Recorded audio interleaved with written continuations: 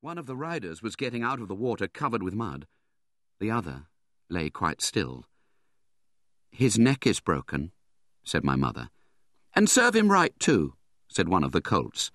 I thought the same, but my mother did not join with us. "Well, no," she said, "you must not say that. But I never could make out why men are so fond of this sport. They often hurt themselves, often spoil good horses and tear up the fields, and all for a hare or a fox or a stag that they could get more easily some other way. But we are only horses and don't know." Many of the riders had gone to the young man, but my master, who had been watching what was going on, was the first to raise him. His head fell back, and his arms hung down, and everyone looked very serious. There was no noise now. Even the dogs were quiet, and seemed to know that something was wrong. They carried him to our master's house.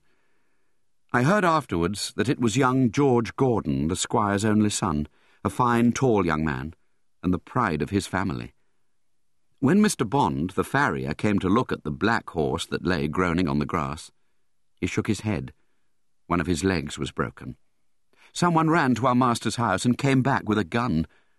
Presently there was a loud bang and a dreadful shriek, and then all was still. My mother said she had known that horse for years, and that his name was Rob Roy. He was a good, bold horse, and there was no vice in him. She never would go to that part of the field afterwards. I was now beginning to grow handsome. My coat had grown fine and soft, and was bright black. I had one white foot, and a pretty white star on my forehead. I was thought very handsome. When I was 4 years old, Squire Gordon came to look at me. He examined my eyes, my mouth, and my legs. He felt them all down, and then I had to walk and trot and gallop before him.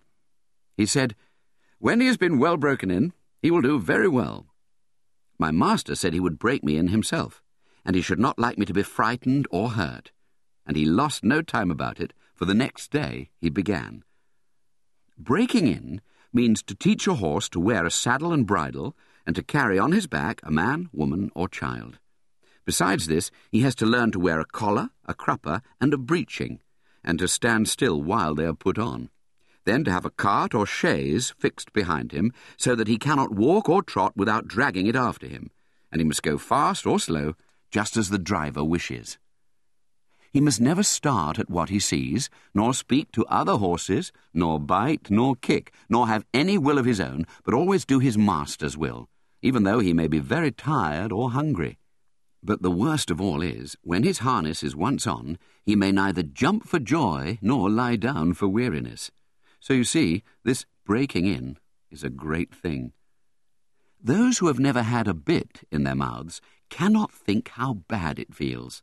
A great piece of cold, hard steel as thick as a man's finger to be pushed into one's mouth, between one's teeth and over one's tongue, with the ends coming out at the corner of your mouth and held fast there by straps over your head, under your throat, round your nose and under your chin, so that no way in the world can you get rid of the nasty hard thing. It is very bad. Yes, very bad. At least I thought so. Next came the saddle, but that was not half so bad. My master put it on my back very gently.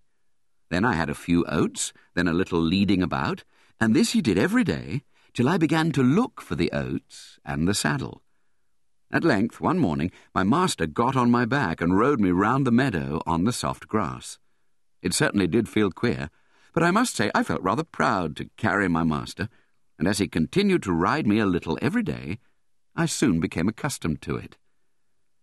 The next unpleasant business was putting on the iron shoes. My master went with me to the smith's forge to see that I was not hurt or got any fright. The blacksmith took my feet in his hands, one after the other, and cut away some of the hoof. It did not pain me.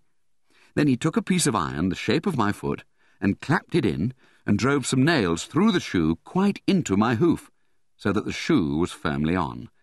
My feet felt very stiff and heavy, but in time I got used to it.